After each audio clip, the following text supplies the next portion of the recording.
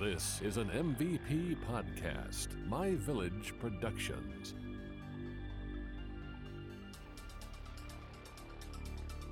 Welcome to Unsolved America, a show where we explore unsolved mysteries throughout the United States. I'm your host, Tiffany. And I'm your host, Andy, and each week we will throw a dart at the map, and wherever it lands is the location of our mystery.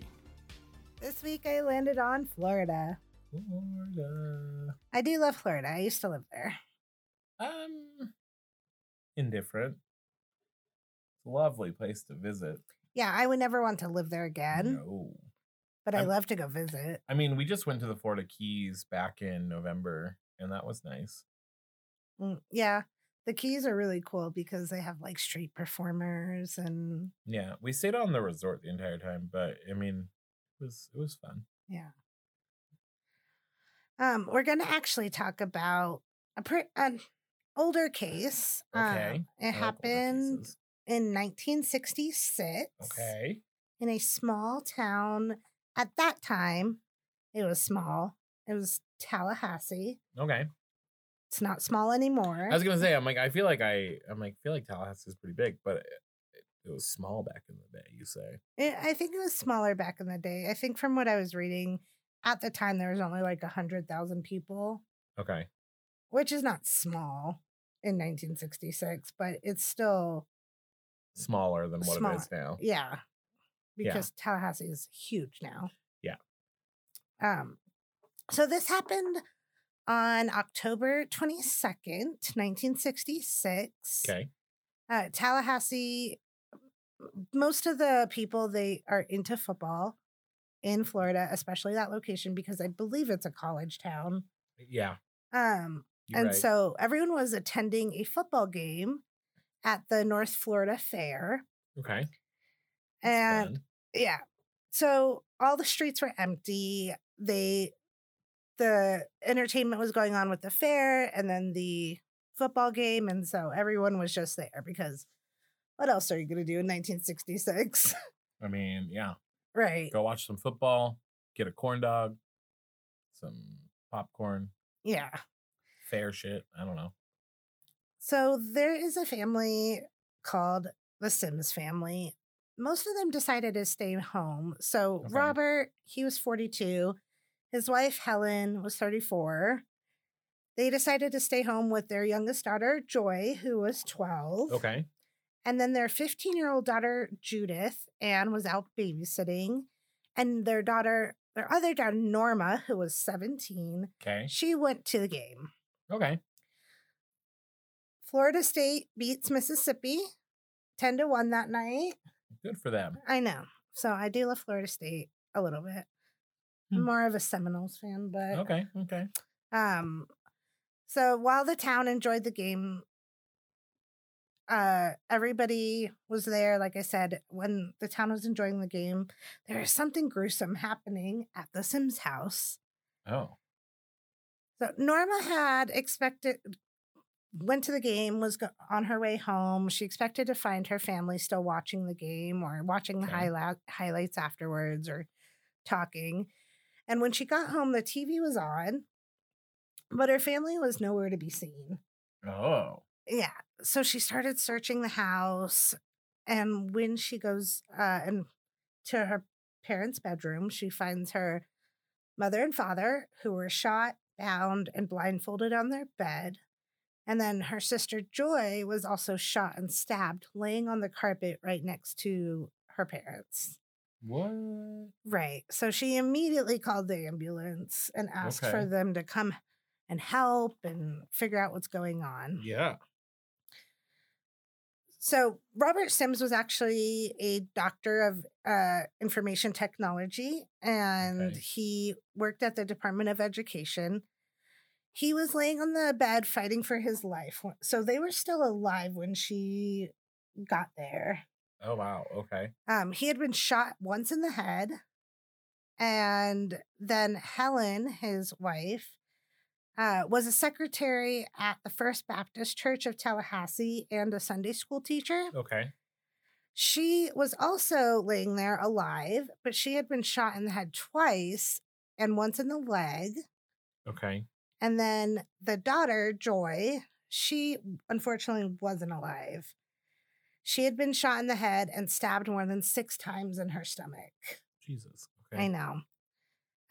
There are reports that her panties were down and her cheek was bruised, but there's nothing that conclusively came up that she was assaulted or anything. So, Okay. Wow. yeah. The first people to arrive at the scene was Russell Beavis and his young son Rocky in response to Norma's call to the Beavis funeral home. Okay. I don't know why she called the funeral home, but I don't know what happened, or is that the only number she knew? Yeah. That's weird. Yeah. Okay. Or maybe she just called a family friend and it was just the funeral home director. It's Yeah. weird. That was the weird part for me. They attempted to try to save their lives, so he tried to loosen the bindings, and he actually just really compromised the whole crime scene Yeah. because he was trying to save their lives. Yeah. The first investigator that came on the scene was Officer E.C. Cooper Donley, and he actually did a interview a few years ago, and he can still remember like the horrific day and the horrific scene when he Yikes. got there. I'm sure. Yeah. Donley entered the bedroom just before midnight on October 22nd, and he saw the father and his child struck down and left on display by the killer or Okay. killers. They were bound hand and foot, both shot in the head, and the little girl had been stabbed 6 times, like I said. Donley saw a few clues to the motivation of this crime, but nothing in the house was disturbed and nothing was missing. So he doesn't think it was an actual Like robbery. robbery. Yeah. So they believe that it might have been by somebody that they knew. Okay.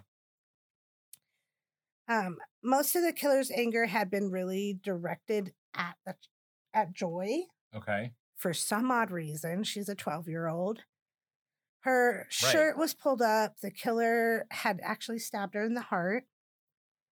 And like I said, her underwear was pulled down. But again, there was nothing To suggest anything more. that gruesome. Yeah. But her right cheek was marked where someone had just it looked like someone slugged her and punched her so hard in the face. Oh my god. What the fuck? I know. So Helen, they took the mom and dad to the hospital because they were still alive when they got there. Okay. Helen passed away at the hospital after 9 days because they Okay. were trying to keep her alive. And she never regained consciousness to give any information to the police on what happened. Mm-hmm. And they found out that the bullet was really buried deep in her brain. And that's what rendered her into a coma, Okay. obviously. Yeah.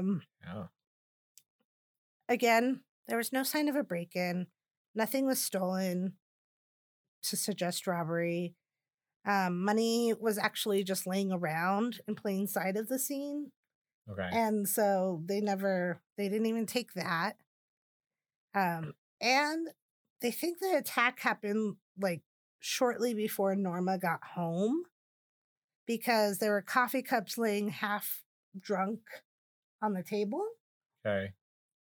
And Like they had welcomed a visitor into their home and they were Mhm. just like having a kiki, just yeah. talking.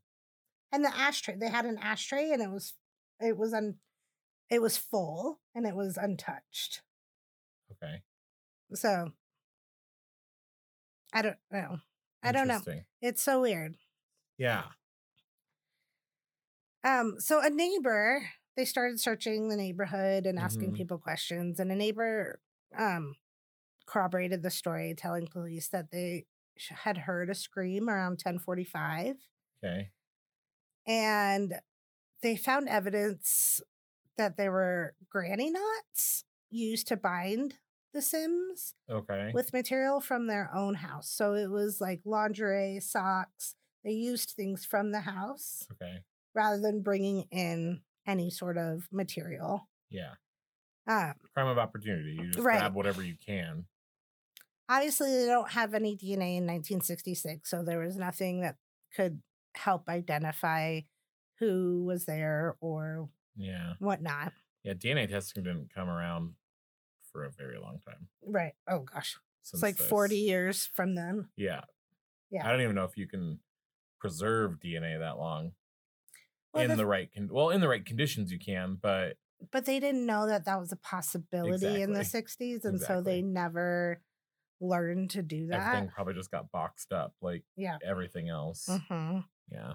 I mean, there's so many things I've seen where people just it's just thrown into a box. Mhm. It's getting handled numerous times. Yeah. So the police also combed the woods behind the Sims house and Okay. eventually made the decision to drain a small lake that sat at the bottom of the hill a few hundred yards away.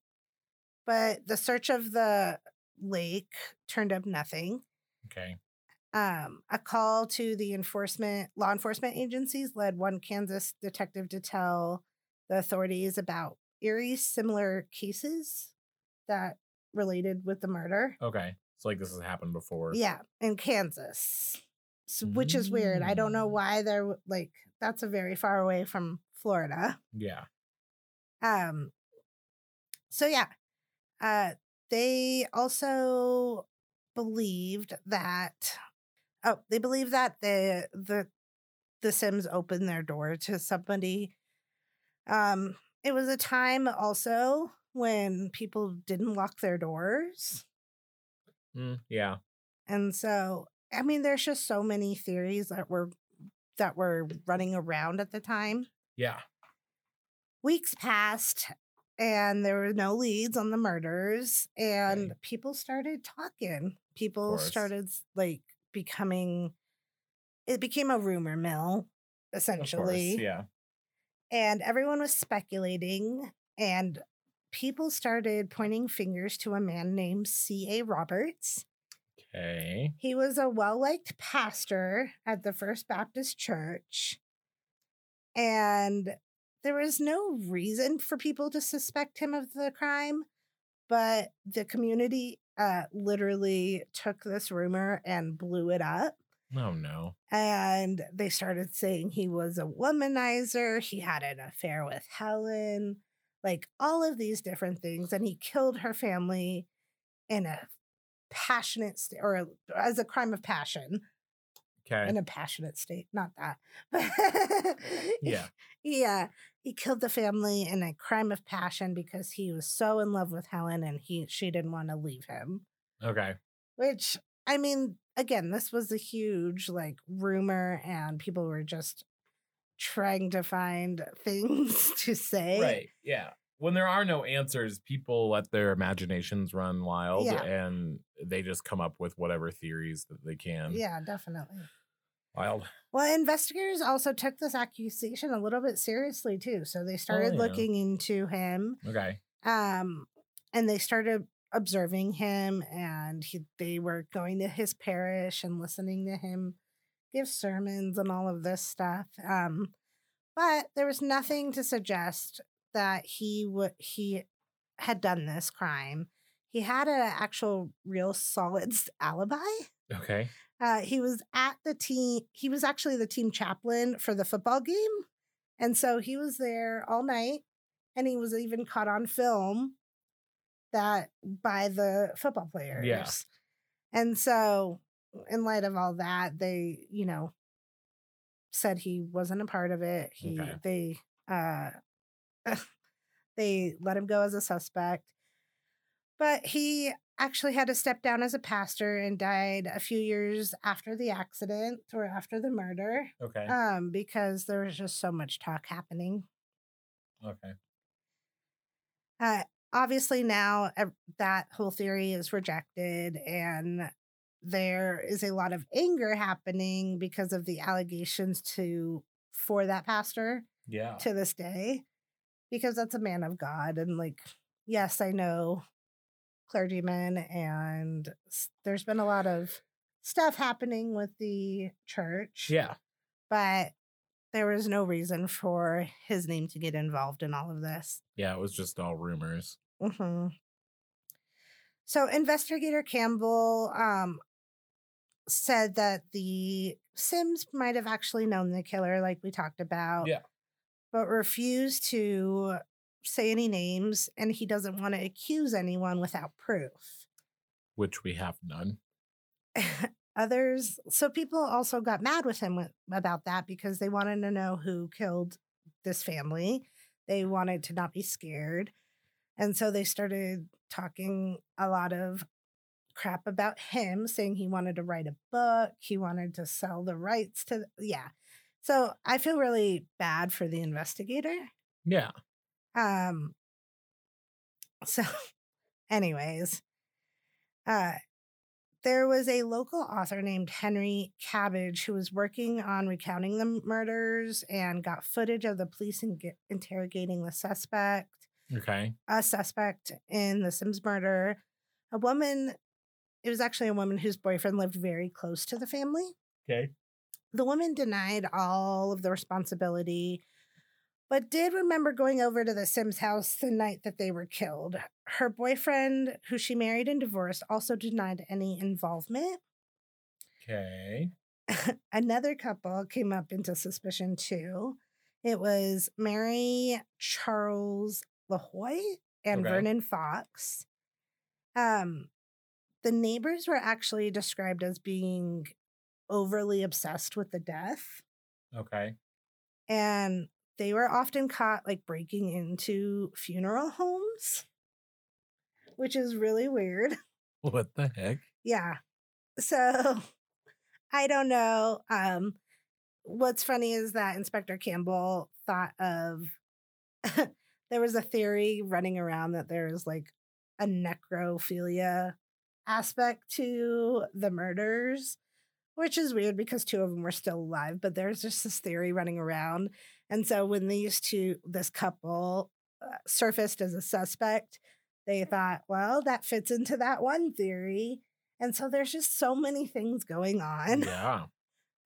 Mary's boyfriend, so Vernon, was also a peeping Tom. Oh, jeez. And he had even been seen peeping on Joy a week before the murders. Okay. So there were several odd things that were happening. Wait, the 12-year-old Joy? Yeah, Joy's the 12-year-old. The one that got killed, yeah. Inappropriate. There was a lot of odd things happening with their behavior since the two people gave conflicting and changing statements to the police after the fact. So yeah, Mary's accusations started accusing her then boyfriend, then ex-husband Vernon in the 80s. Okay. She said that he committed the murders and she showed a clear interest in the reward money being offered because she was giving a lead in the case, so she wanted the reward money.